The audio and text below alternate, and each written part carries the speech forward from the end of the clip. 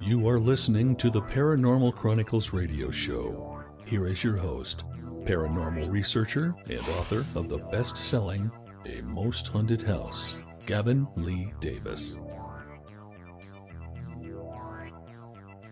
Welcome. My name is G.L. Davis, founder of the Paranormal Chronicles and author of the worldwide bestseller that reviewers are calling one of the most terrifying books ever written. That is Haunted Horror of Haverfordwest. Dare you read alone in bed at night? We hope all our listeners are keeping safe at this time. Your life matters, and I'm sending you my love from Pembrokeshire, West Wales, and know we will get through this. Thank you for joining me on my journey as we delve deep into Skinwalker sightings, ghosts, Native American folklore, Bigfoot, UFOs, and so much more. The Paranormal Chronicles podcast series brought to you by sick-books.com. So visit sick-books.com today and start your paranormal reading adventure. If this is your first time listening, then please follow so you never miss an episode. Plus, all followers get entered into a followers monthly prize draw to win a fantastic book from sick-books.com. Press follow now, download and listen to our huge archive of amazing content. Big news for us, we are now on Patreon.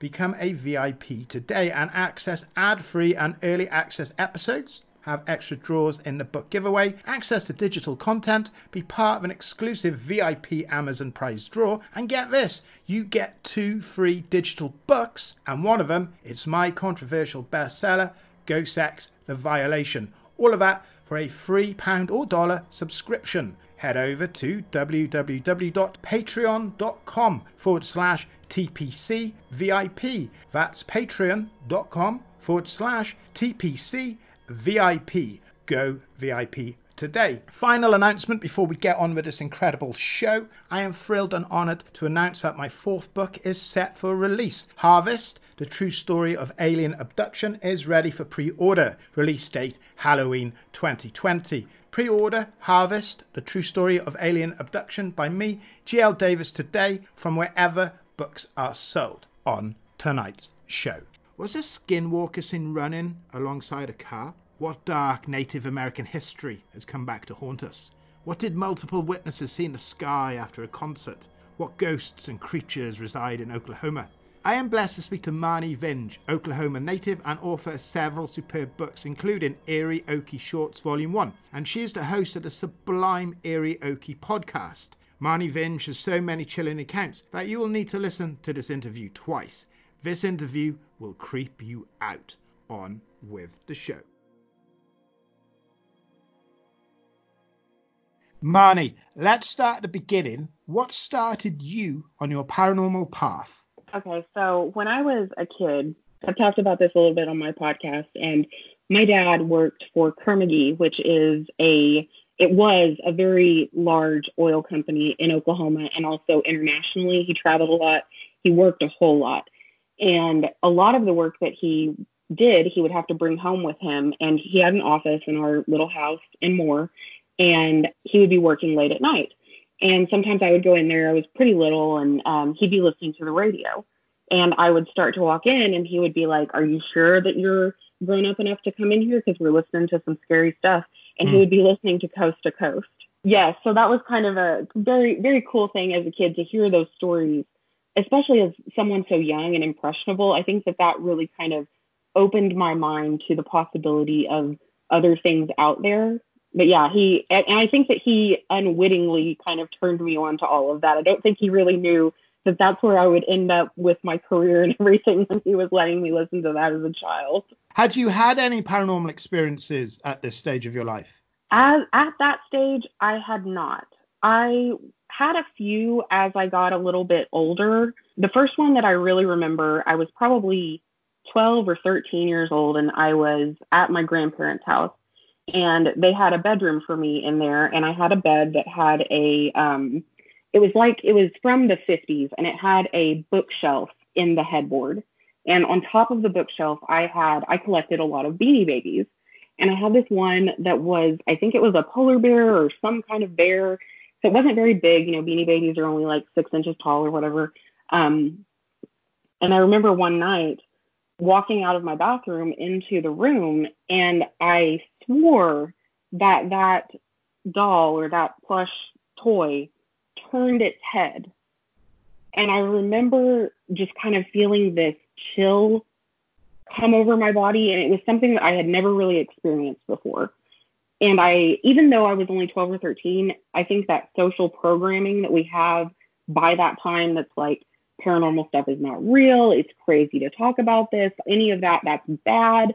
I think that kind of took over and kind of hijacked my brain and was like, okay, this didn't really happen. The lights were dim. You imagined this. This is not, a real thing. But I very vividly remember that. I take it your father was very open to the notion of the paranormal. Had he had his own paranormal experiences, or was it just something he was interested in? I think it was just something he was interested in. He never talked very openly about any of that. He was kind of closed off with his emotions and stuff. And I do have an interesting story, though, that has to do with him. When I was about 18, I believe I was 18 because my dad died when I was 19, and my grandma died when I was 18. My mom and I decided there was something here in the city called a spirit fair, which is basically just like psychics and tarot readers and people selling witchcraft paraphernalia, kind of like a craft fair, but for that kind of stuff. And my mom was like, we should go. That would be fun. And I was like, yeah, okay, whatever, we'll go.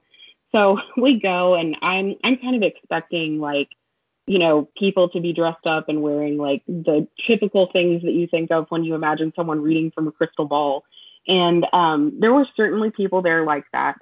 But there was this one gentleman who was sitting at the end of the row of tables.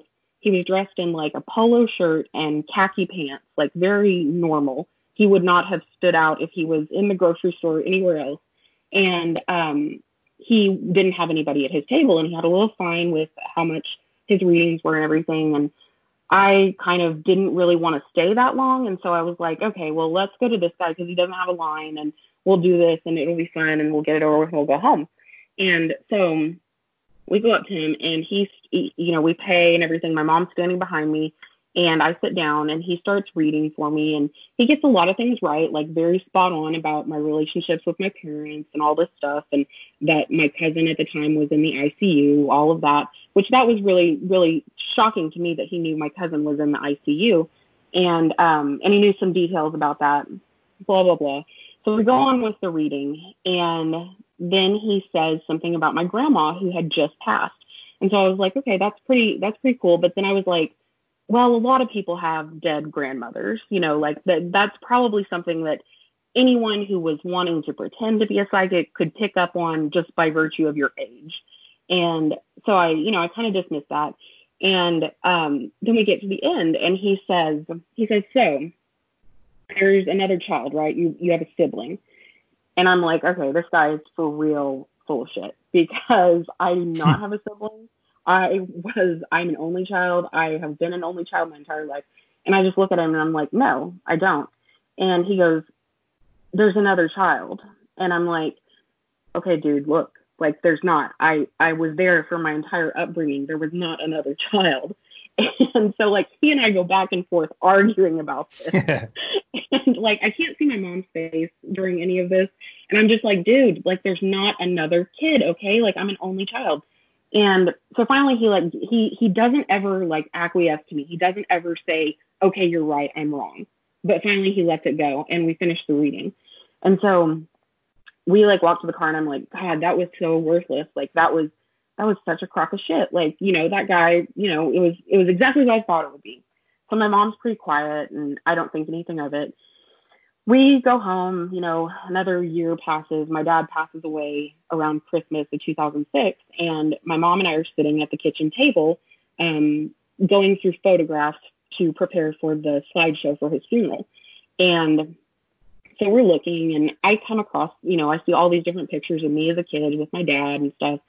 And then we get to this one picture, and it's a young girl, probably 12 or 13, standing in a room that I can obviously tell is the bathroom at our old house. So like she's in my old house, and I don't know who she is. And I look at it, and I'm like, who is this? And my mom looks at me, and she says, well, there's something your dad was meaning to tell you. And that's not a phrase you ever want to hear at any point in time, let alone like right after your father dies. So I'm like, oh God, what is she about to tell me? So he was married before and he had another daughter. Yes. Yes. And I had no idea my entire upbringing. He never mentioned it, anything. And so I immediately, not immediately, but probably within a week of that time from that event and his funeral, I kind of put the pieces together and I thought back on that psychic. And I was like, oh my God, like that guy is for real. And it turned out that the guy who did the reading, I cannot think of his name to save my life, but he had worked with the FBI on stuff. And the last time I checked on him, I can't remember his name now, but the last time I checked on him, I think he was living in maybe Seattle, somewhere up in the Pacific Northwest. And his main purpose now is that he helps hospice patients cross over, which I thought was really beautiful and wonderful and everything. But I mean, that was mind blowing to me for that guy to have picked up on that, like with me not having any knowledge of it. So that was kind of, so to answer your question, my dad was not super open about like the paranormal or anything like that. I think he looked at it more of an entertainment kind of thing. My mom and my grandparents were very open about it. You have sent me to Goosebump City. I got goosebumps running up and down. I love it. You spent a lot of time collating and researching Native American folklore and the dark history of Oklahoma concerning the indigenous people there. Have you got any stories you can share with us about that with our listeners? Yes, absolutely. So one of the biggest compliments that I've gotten a few times in the making of the podcast has come from people who are of indigenous descent that have told me that I've done a good job in covering the things that have to do with Native folklore. And I really, really take that very seriously because I feel like it's an aspect of Oklahoma history that is often whitewashed and overlooked. And a lot of it is not taught in our schools, which is very, in some ways surprising, in some ways not. So one of the things, I cover true crime on the podcast, and a lot of times true crime kind of bleeds into the paranormal type stuff. Which I always find very fascinating. That's kind of an interesting thing. But one of my favorite stories that I have heard in the making of the podcast came from a friend of mine who she was on, and we talked about cryptids. And she kind of prepared an outline and everything and told me the basics of what she was going to talk about, but didn't tell me the stories so that we could get my reaction on the podcast. And she told one that blew my mind because I didn't even know that this was a thing in Oklahoma or anything like that. So there was somebody who wrote her an email when she was asking her friends for stories that had been driving on highway or I-40, Interstate 40, which is the highway that goes from west to east, east to west across Oklahoma. So the way that Oklahoma is, it's very densely populated in Oklahoma City, but as you go east or west, that kind of spreads out, and then you get into like farmland and prairie and that sort of thing on the west, and on the east there's like hills and trees and very dense forest. Still cities and stuff, but lots of dense forest. You're driving on the highway, very sparsely lit, that kind of thing. It's dark, kind of spooky at night, that sort of thing. And a lot of people who live in Oklahoma City or who work in Oklahoma City live in places like Shawnee, which is about 30 minutes from Oklahoma City to the east. So there was someone who contacted her that said one night they were driving down I-40, I think coming home from work or going to work or something like that. And he reported a Skinwalker in Oklahoma, which I had never heard of. And basically, I don't know if your listeners are familiar. They probably are, because I imagine that this is something a lot of people are interested in who are interested in the paranormal. But typically, Skinwalker stories go something like this. Like the person is driving on the highway and all of a sudden they spot something out of their peripheral vision to the right or left on the side of the road that is running, keeping pace with their car. And it typically has a humanoid shape, yet simultaneously animal. So it's kind of like it's very, very scary to think about. And this guy, the thing with skinwalkers is they are not talked about very often among Native people. It's not something you're supposed to talk about. It's very, very scary. A lot of people take it very seriously. And this guy saw one out the side view of his car, and it kept pace with him. It growled at him. It was textbook, the kind of experience that people usually have in the Southwest part of the nation. And so that was very, very interesting to me that happened in Oklahoma. And another, this is kind of a fun story. So there is it's fun and it's also dark, but there is a place down a little bit southeast of where I live. I live in the middle of the state, and it is called Sacred Heart Mission. And it was a Catholic mission that had an Indian boarding school. So the Indian boarding schools, if you ask the Catholic Church about them, their view of that is a lot different than many people's, because the basic purpose of them was to kill the Native American culture, basically. They took the kids into the schools. They made them give up their native names. They gave them American or English names. They forbid them from speaking their language, things like that. Did everything they could to kill that culture. And a lot of the places were not known for being not good places. I mean, they were known for abuse and things like that. And I don't know of any actual accounts of abuse at Sacred Heart, but it was a boarding school.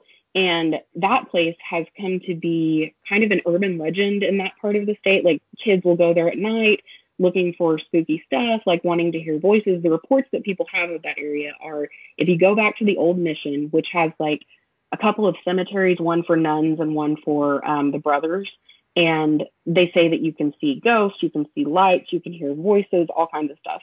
This incredible interview continues after these important messages. Is the poltergeist syndrome the only type of paranormal phenomena that can really be proven? Read Poltergeist, a new investigation into destructive haunting today. Available on e-reader and wherever books are sold.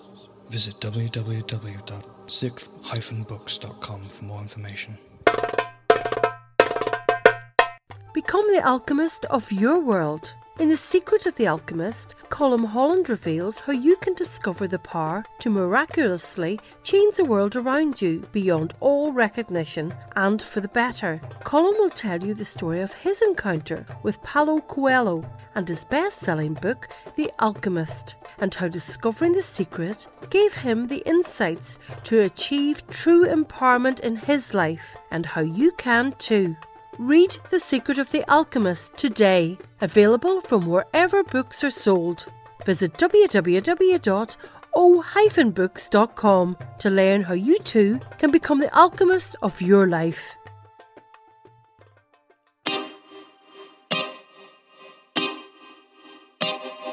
This is Jason Bland, host of Midwest Paranormal Presents Paranormal Soup, where we stream live as a webcast every Sunday night, 11 p.m. to 2 a.m. Eastern, with guests who will blow your mind. Live ghost box sessions where you can call into the show to see if the spirits will talk to you, and the World Wide Web of Weird with the latest in paranormal news and evidence. We're bringing the weird every Sunday night, 11 p.m. to 2 a.m. Eastern on our Facebook page and YouTube channel. Don't forget to follow and subscribe.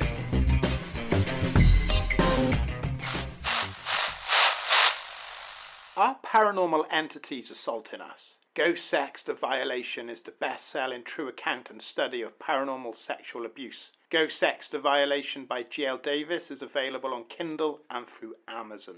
Pray this never happens to you.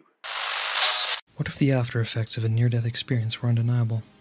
What if a person could suddenly produce high-quality paintings of the afterlife, or if they acquired the ability to compose classical symphonies? Read Shine On, the remarkable story of how I fell under a speeding train, journeyed to the afterlife, and the astonishing proof I brought back with me. Read Shine On today on e-readers and wherever books are sold. Visit www.o-books.com today. Does Genesis teach that the human race was created by God or engineered by ETs? Read Escaping from Eden, today from wherever books are sold. GL here, and before we get back to the interview, did you know you can listen to this podcast not only ad-free but with early VIP access as a TPC VIP Patreon. As a VIP, you will get 2 digital books, including my bestseller, Go Sex to Violation, to keep and read, plus digital content, 2 extra draws in our follower monthly book giveaway, and exclusive entry into a VIP Amazon gift voucher draw. This is the spooky part. All of that is just £3 or $3 to go VIP. So go VIP today so you don't hear ads like this again. Head over to www.patreon.com/TPCVIP. That's patreon.com/TPCVIP. On with the show. Anyway, my cousin and I went out there to investigate it. We went in the daytime and we got to talk to a priest that worked there, and we lucked out because there was the groundskeeper there that day, and he was very, very helpful. He wanted to take us on a tour of the old mission, which is closed to the public. If you go there, you are trespassing. They have so many problems with it that on Halloween and sometimes periodically throughout the year, a deputy from the sheriff's department will sit there waiting for people because so many people trespass. Yes, it's a problem. Like they cover it here in the news every year at Halloween. So they really don't like it, because people, they live out there, and so it's very disturbing to them for people to be out there trespassing, all that. And they're happy to give tours, but he took us back, and so he starts telling us about all the different things that have gone on there. And I asked him a little bit about the hauntings, and he says that back in the 50s, when that kind of got started, there was a particular brother who lived there who thought it was very entertaining that people thought the place was haunted. So he would dress up like a ghost and wait for the teenagers, which probably served only to stoke the fires of that urban legend and make it more popular.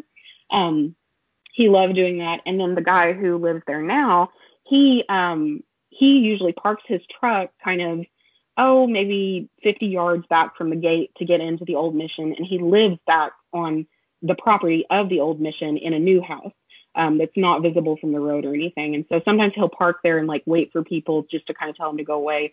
And what he'll do is flash his lights, and they're kind of in the distance. And the other thing is he often, is out, making noise and stuff. And everything that people have reported in that location, in my investigation, I really believe a lot of what they are experiencing as paranormal is actually this guy just kind of living his life. So that's kind of a fun one.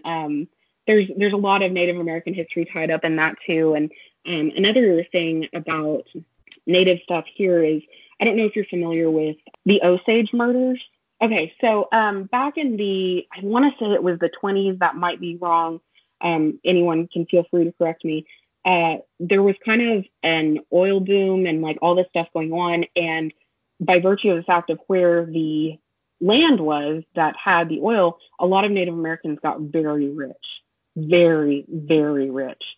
And there were a lot of white people who did not like that and started systematically murdering these Native Americans. And one of those stories, this is probably one of my favorite ghost stories in Oklahoma, and I also had a paranormal experience here. There's a place called the Grisso Mansion. And basically the story of that place, there was a very young Native girl who was in possession of a lot of land and a lot of money. And a man married her, Mr. Grisso, I believe it was Doc Grisso, because he was the coroner of that area and the pharmacist, which will come into play. So he married her. She was very, very, very young, probably way too young to get married. Then she died, and he ruled as the coroner that it was natural causes. And so he got all of her land, all that good stuff. And the Grisso Mansion that is there now, I believe it's closed now. It used to be open. I've been there. It is reportedly haunted from a lot of that strife and those sorts of things. And one of the women, I'm not sure that it's his first wife, it might be his second wife, is supposed to haunt the place. And I kind of had an experience there when I went there for my birthday.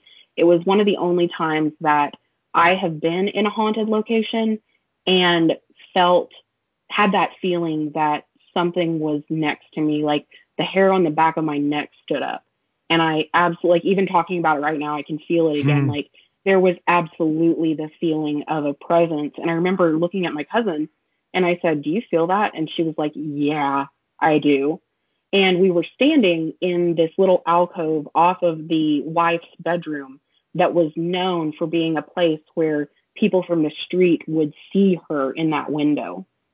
So it was very, very interesting. It was the only experience I had the whole time I was there, but it was very distinct and strong. And I mean, I'll never forget it. So yeah.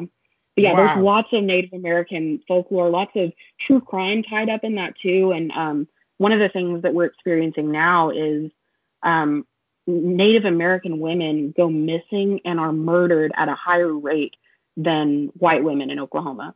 So that's kind of a thing that we're dealing with now. And I want to cover that on the podcast and everything. So I'm kind of trying to gather information about that. But yeah, there is a wealth of folklore that is wonderful and very interesting. So much fun and just culturally vibrant. I love it so much. I would have been happy to let you go all night long. I was there. I had goosebumps. I was engaged. That is incredible. You are listening to Marnie Vinge, okay? She has millions of these stories, accounts, histories, experiences, right? She's got them in her books, the Eerie, Okie Short Reads, Volume 1. She's got them on her podcast, the Eerie, Okie podcast. Now, I don't need to give any spoilers. These Native American women that are being murdered or going missing, do you think that's something to do with the material world or something to do with the paranormal world? I think because of some accounts from friends that I have personally who are Native, that have had kind of close brushes with this, I think a lot of it probably is true crime, like the natural, not supernatural kind of stuff, which unfortunately, I mean, I almost wish that it wasn't, like that it was the other way, but yeah. Terrifying nonetheless. Now, a little bird told me you have a connection to Joey Exotic, the Tiger King. True. What's going on there? He gets everywhere. Oh my gosh. Okay. So Joe Exotic in Oklahoma, he is kind of a joke. I mean, he's always been around. Everybody knows who he is, but he's kind of like this really, flamboyant showman, kind of known for being a con artist type person, that sort of thing. Nobody really takes him that seriously here. So when Tiger King became a thing, it was kind of, a lot of people were joking, saying things like, "Well, I'm not from that Oklahoma. I'm from this Oklahoma," and whatever. And I'm like, "Oh, no. Don't pretend. You are definitely from the same Oklahoma that Joe Exotic is from." And anyway, so one of my friends who I have known since we were in 7th grade, Jay Sheldon, who is a very gifted filmmaker. He's actually won an Emmy for one of his documentaries. And he, when he was just first getting started, probably about the time when we started college, and you're chasing that dream, you're really hungry, you're willing to take on anything, you'll take the crap work that other more seasoned people will not take, you're looking for an opportunity. He got on Craigslist one day, and this was right around the time that Joe Exotic started his, I think it's joeexotic.tv was what it was. I don't think it's there anymore. I'm not sure. But he kind of had his own television program where he would rant and rave mainly about Carol Baskin and other things and his presidential ambitions, all of that good stuff. And Jay, my friend, got on Craigslist one day and he was looking for work, trying to get started as a filmmaker. And he sees this post and it says, blah, blah, blah. I need somebody that can run a studio. It can do this, can do that, blah, blah, blah. Contact such and such. It was Joe Exotic. And Jay very nearly ended up with that job. So I like to tease him about that because I often tell him, he could have ended up as one of Joe Exotic's husbands because he would have been in the right age group. And, I think Joe would have loved him. So it's very funny. And I think, I have friends that have had encounters with him, and it's just weird to think that the entire world has now seen this one man from Oklahoma, and now they all think that this is, who we are or whatever. But it is, I watched Tiger King. I binged it all in one sitting. I loved it. It was such a train wreck. So much fun to watch. Perfect quarantine material. I've got another tiger story from Oklahoma that this is kind of, it's not really paranormal, but it's kind of funny. And everybody after Tiger King came out, everybody who lived here was kind of joking, like, you know, everybody in the world thinks that Tiger King is so crazy. Wait until they hear about the tiger-nado that happened. So we have tornadoes here, really, really bad tornadoes. You know, the last really bad one was May 20th of 2013. And I believe it was either 2013 or maybe a couple years after there was another one, but not like super, super bad. But this particular tornado hit another private zoo. And when it hit that zoo, the tigers got out. So, yes. So for a couple days, there were tigers roaming Tuttle, Oklahoma. So that was lots of fun. And it was right around the time that Sharknado was really popular. So everybody was like, in Oklahoma, it's the Tiger-nado. The Eerie Okie podcast, absolutely superb. I was binging it yesterday, talking about binge listening. That was absolutely superb. I was enjoying it so much. What's the favorite thing you've covered on the podcast? Gosh, my favorite thing I've covered. This might also tie into like a cool kind of thing that has happened on the podcast. So back last summer, I got the opportunity to go interview Becky Luker at the Stone Lion Inn. And the Stone Lion Inn is probably the most famous haunted location in Oklahoma. It's been featured on, I believe, Ghost Hunters and Ghost Adventures. They've both investigated it. And I believe that several other paranormal groups have investigated there that are not on television, stuff like that. It's a really cool place. It's a bed and breakfast. It's been there for 100 years.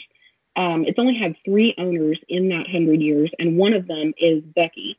So I believe Becky, she bought it in 1986, and she had moved from Santa Fe, New Mexico to here to start a new life. She'd just gotten divorced, and she was going to buy a place in, I believe, Arkansas or Missouri, and ended up not purchasing that place, ended up coming to Oklahoma, turned it into a bed and breakfast. The place used to be it was a private home, and then it was a funeral home.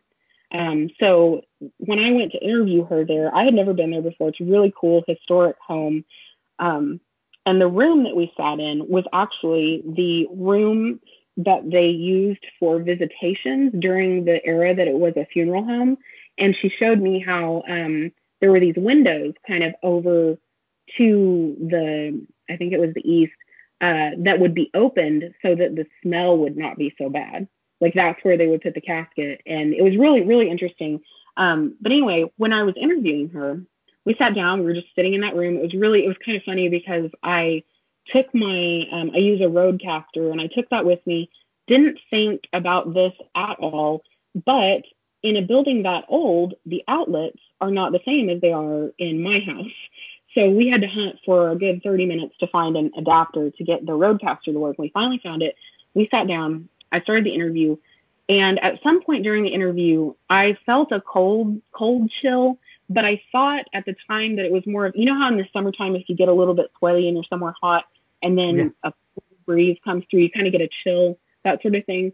That's kind of what I thought. Like my skin got a little bit cool. I was sweating because that place it's very old. The air conditioner is not on. We conduct the interview. We get done. She was lovely. She was probably one of my favorite people that I've ever interviewed on the podcast.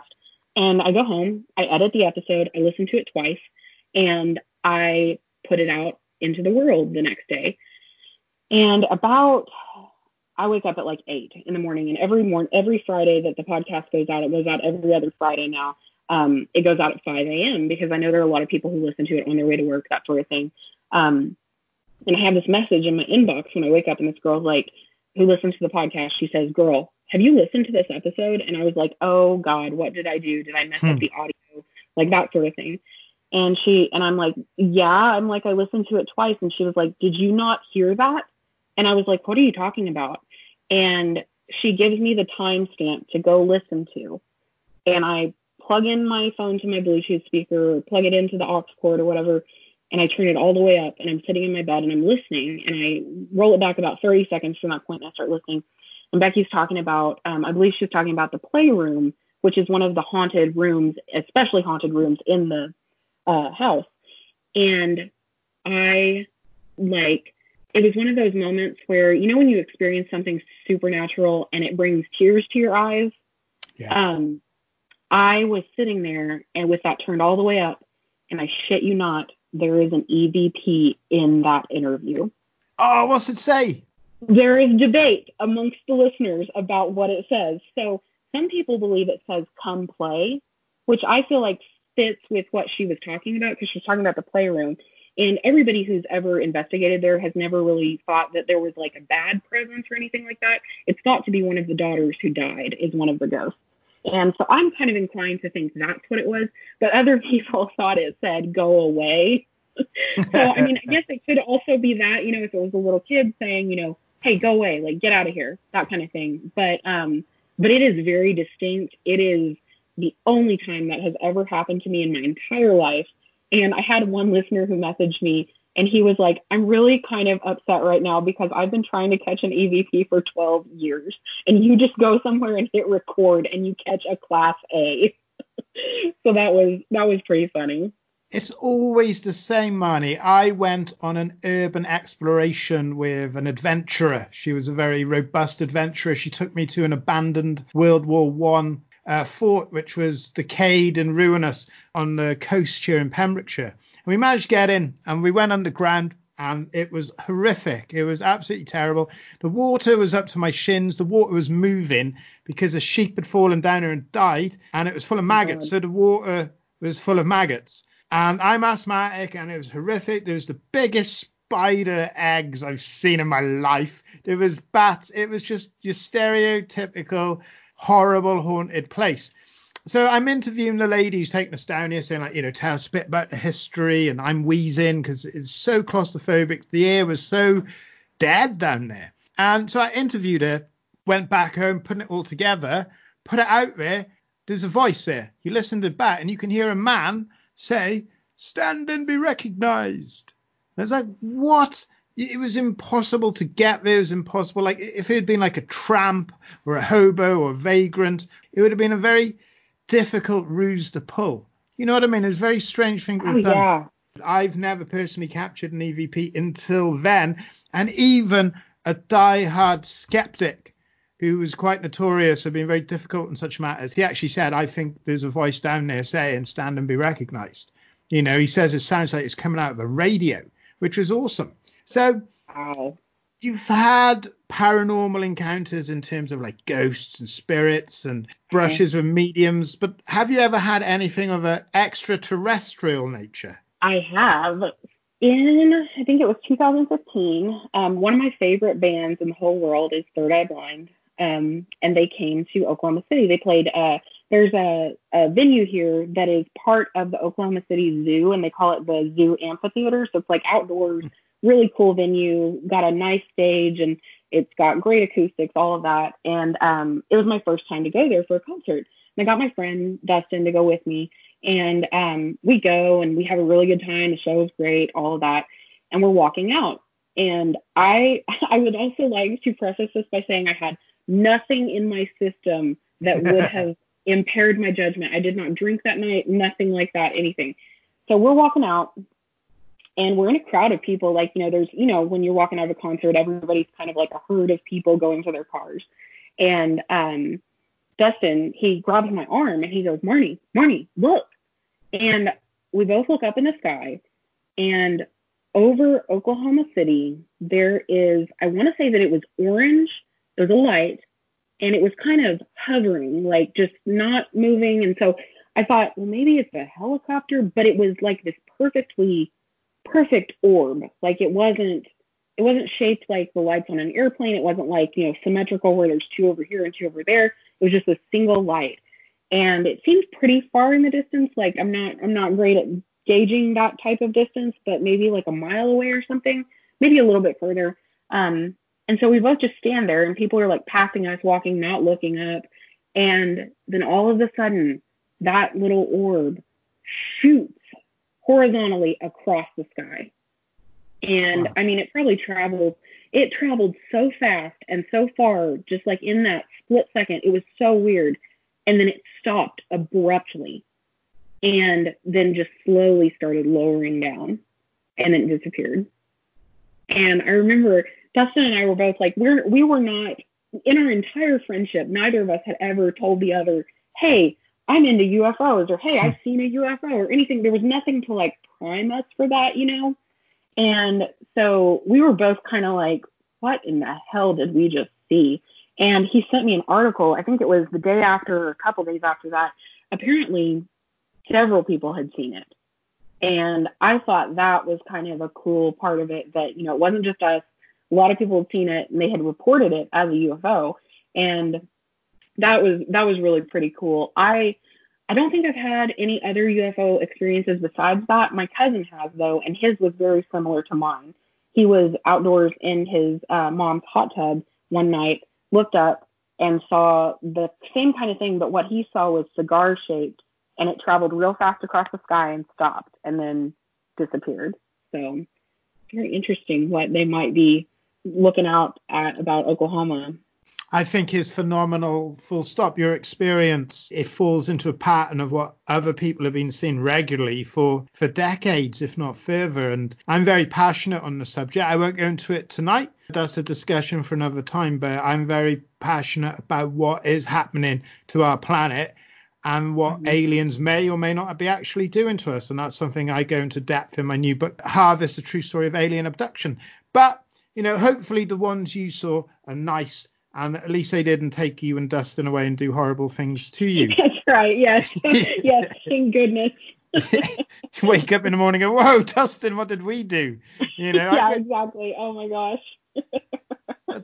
Just as an aside, what do you think? Do you think it's military? Do you think it's aliens? Do you think it's a natural phenomenon? I think there are definitely, like, some of it might be military, kind of like, I wonder a lot about like the reverse engineering of the technology, that kind of stuff. I think that might be the military experimenting with it. But I think there are definitely cases where that is not an adequate explanation of what someone saw. Especially like, have you looked into Skinwalker Ranch or anything like that?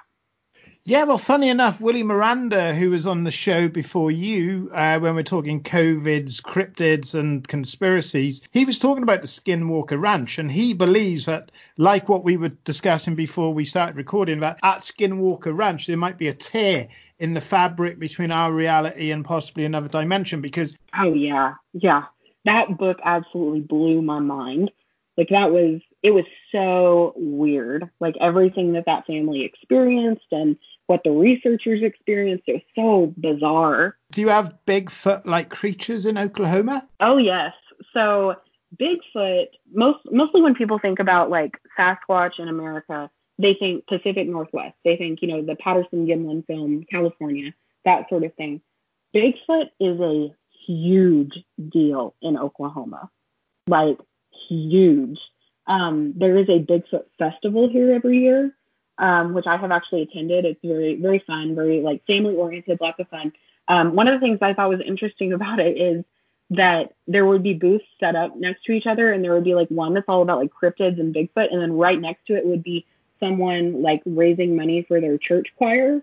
So it's interesting because we're right in the middle of the Bible Belt, but there are a lot of people who really very strongly believe that Bigfoot is real. And my friend Lauren, who was on the podcast, she is an avid Bigfoot hunter. Like, she goes out all the time looking, that sort of thing. Her mom is a researcher, and there's an area of Oklahoma, kind of the southeastern corner of the state. People often say that Oklahoma kind of has every type of climate/geography that a state in the United States can have, but in different parts of the state.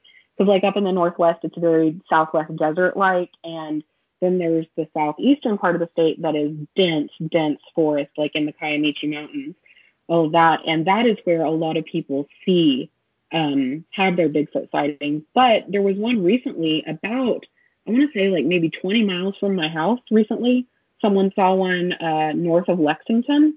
So that's kind of, people see it here all the time. Like, there's a lot going on with Bigfoot in Oklahoma.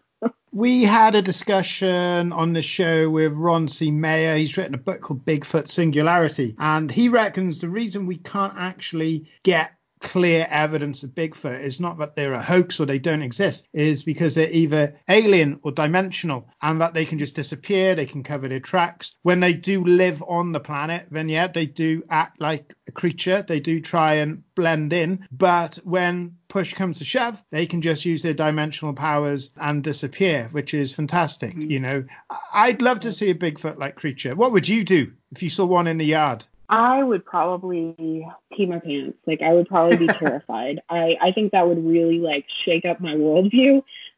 Speaking of what you just said, one of my favorite things that I have seen in my career doing the podcast, one of my friends did a documentary called The Town That Bigfoot Built, and it's available on YouTube. It's got kind of a cult following, and it's about Honubby, which is the town where they have the Bigfoot Festival.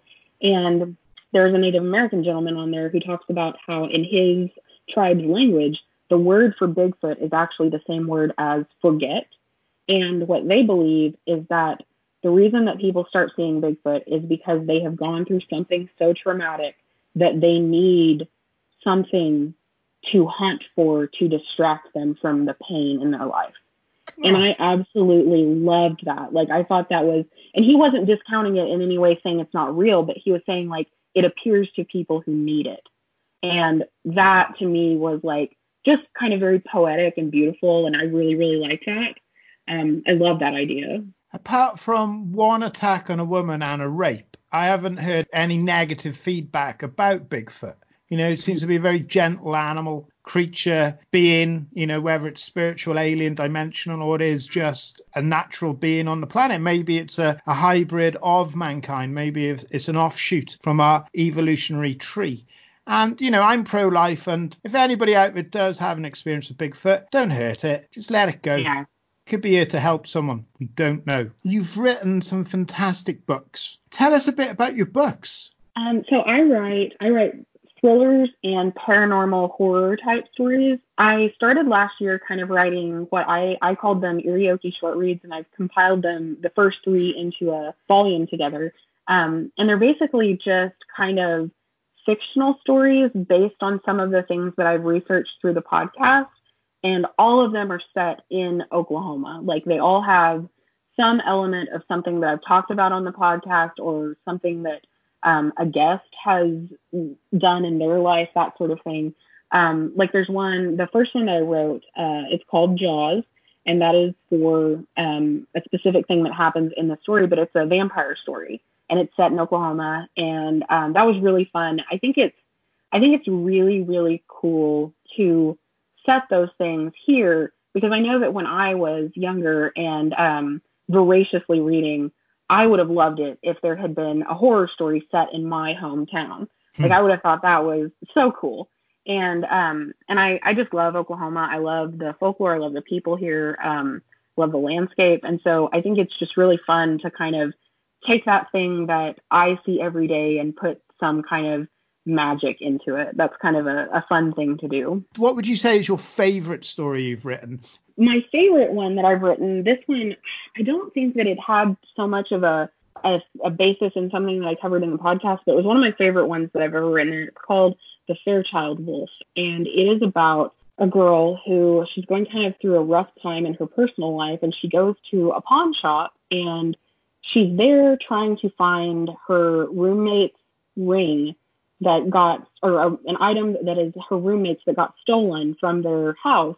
And it was the main character's fault that the item got stolen. So she's kind of feeling guilt and trying to find this item for her friend, and her friend is not being very nice to her. And while they're there, she sees this taxidermied wolf, and she gets to talking to the guy, and she's like, I didn't even know there were wolves in Oklahoma. And he says, you know, they were run out by like 1938 or something like that. They'd all been hunted out of Oklahoma, and it's very rare to see them now. And there's something about the wolf that just like really draws her in, and she's like, I am going to come back and buy this thing, and I have no idea why. I've never owned a piece of taxidermy in my entire life. I don't have a thing for wolves, whatever. So she buys it, she brings it home, and that's when things kind of get weird, because the wolf may not be completely dead, and so it gets pretty weird. And that's probably my favorite one that I've written. I've had some fans write to me and tell me that that's their favorite of the 3 that I published in that anthology. It gets real dark, real weird, and I kind of played with I remember back in the early 2000s how there would be all kinds of like sketchy websites out there on GeoCities and Angel Fire with like the moving flames and stuff like that would tell you about paranormal stuff, and you had no idea like how legitimate it was. And so I kind of played with that in that story and kind of sent her down a rabbit hole on the internet looking for what is this thing that I have acquired. And it was super, super fun. And I also tied it into my grandfather was a buyer for C.R. Anthony, who ran a company here called Anthony's. And it was like a clothing store, that sort of thing. And so Fairchild, the name in the story, Fairchild refers to a family that is kind of based on that family, like not based on them in any way, except for that they also own a clothing store, that sort of thing. So that was kind of a fun tie-in to my own personal history with Oklahoma. But yeah, that one's been my favorite, I think. You were superbly talented. Where can people get hold of your books? They are available on Amazon. I believe they're all in Kindle Unlimited right now. So if you have Kindle Unlimited, you can read it with that subscription, or you can buy it on Kindle.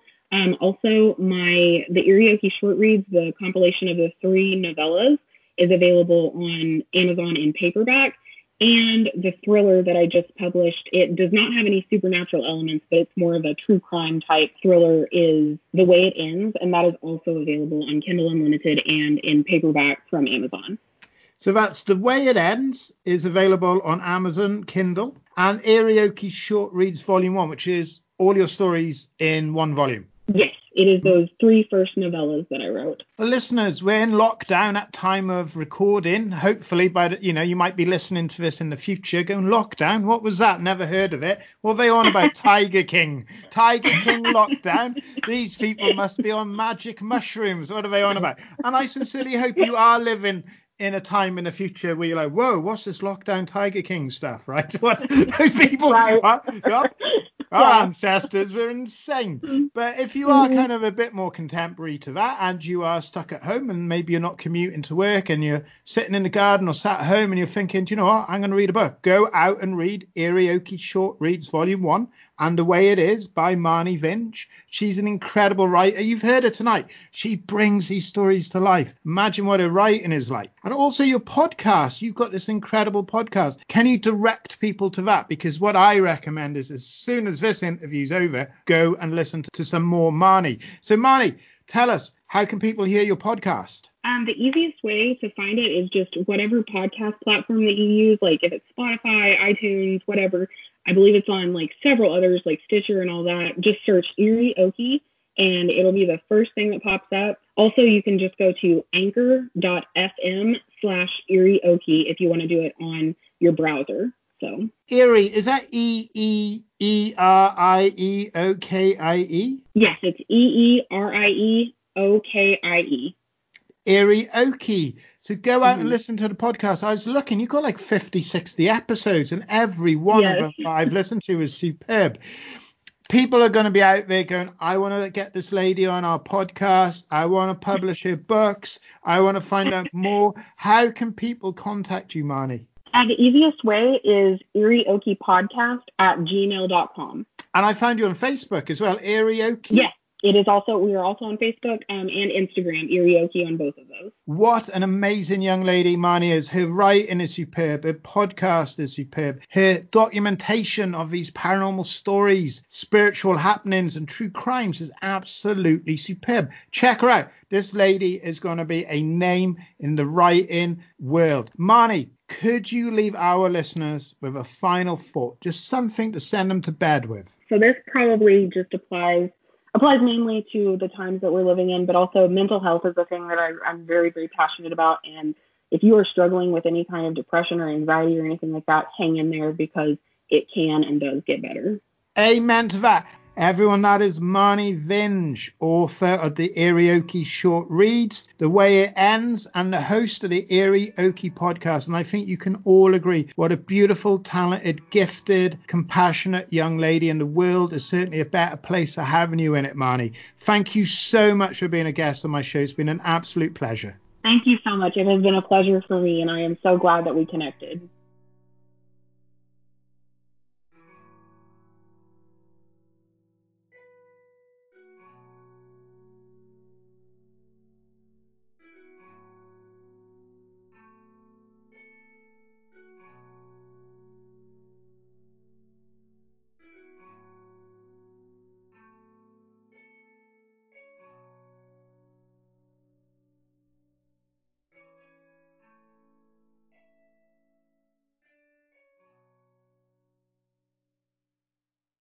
This incredible interview continues after these important messages. Is the poltergeist syndrome the only type of paranormal phenomena that can really be proven?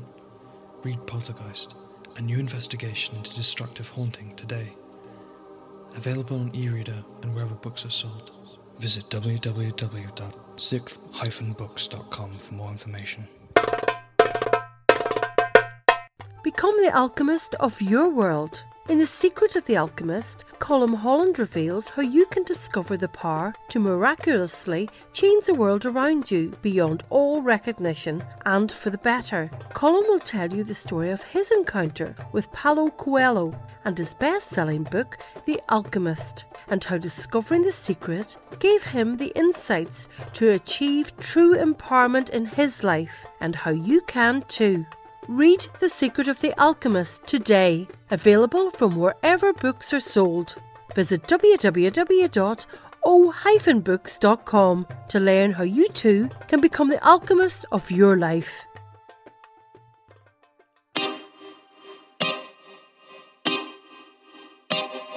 This is Jason Bland, host of Midwest Paranormal Presents Paranormal Soup, where we stream live as a webcast every Sunday night, 11 p.m. to 2 a.m. Eastern, with guests who will blow your mind. Live ghost box sessions where you can call into the show to see if the spirits will talk to you, and the World Wide Web of Weird with the latest in paranormal news and evidence. We're bringing the weird every Sunday night, 11 p.m. to 2 a.m. Eastern on our Facebook page and YouTube channel. Don't forget to follow and subscribe.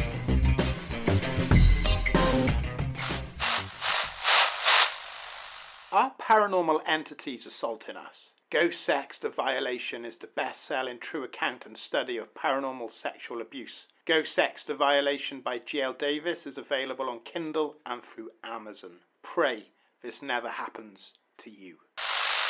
What if the after effects of a near-death experience were undeniable? What if a person could suddenly produce high-quality paintings of the afterlife, or if they acquired the ability to compose classical symphonies? Read Shine On, the remarkable story of how I fell under a speeding train, journeyed to the afterlife, and the astonishing proof I brought back with me. Read Shine On today on e-readers and wherever books are sold. Visit www.o-books.com today. Does Genesis teach that the human race was created by God or engineered by ETs? Read Escaping from Eden today from wherever books are sold.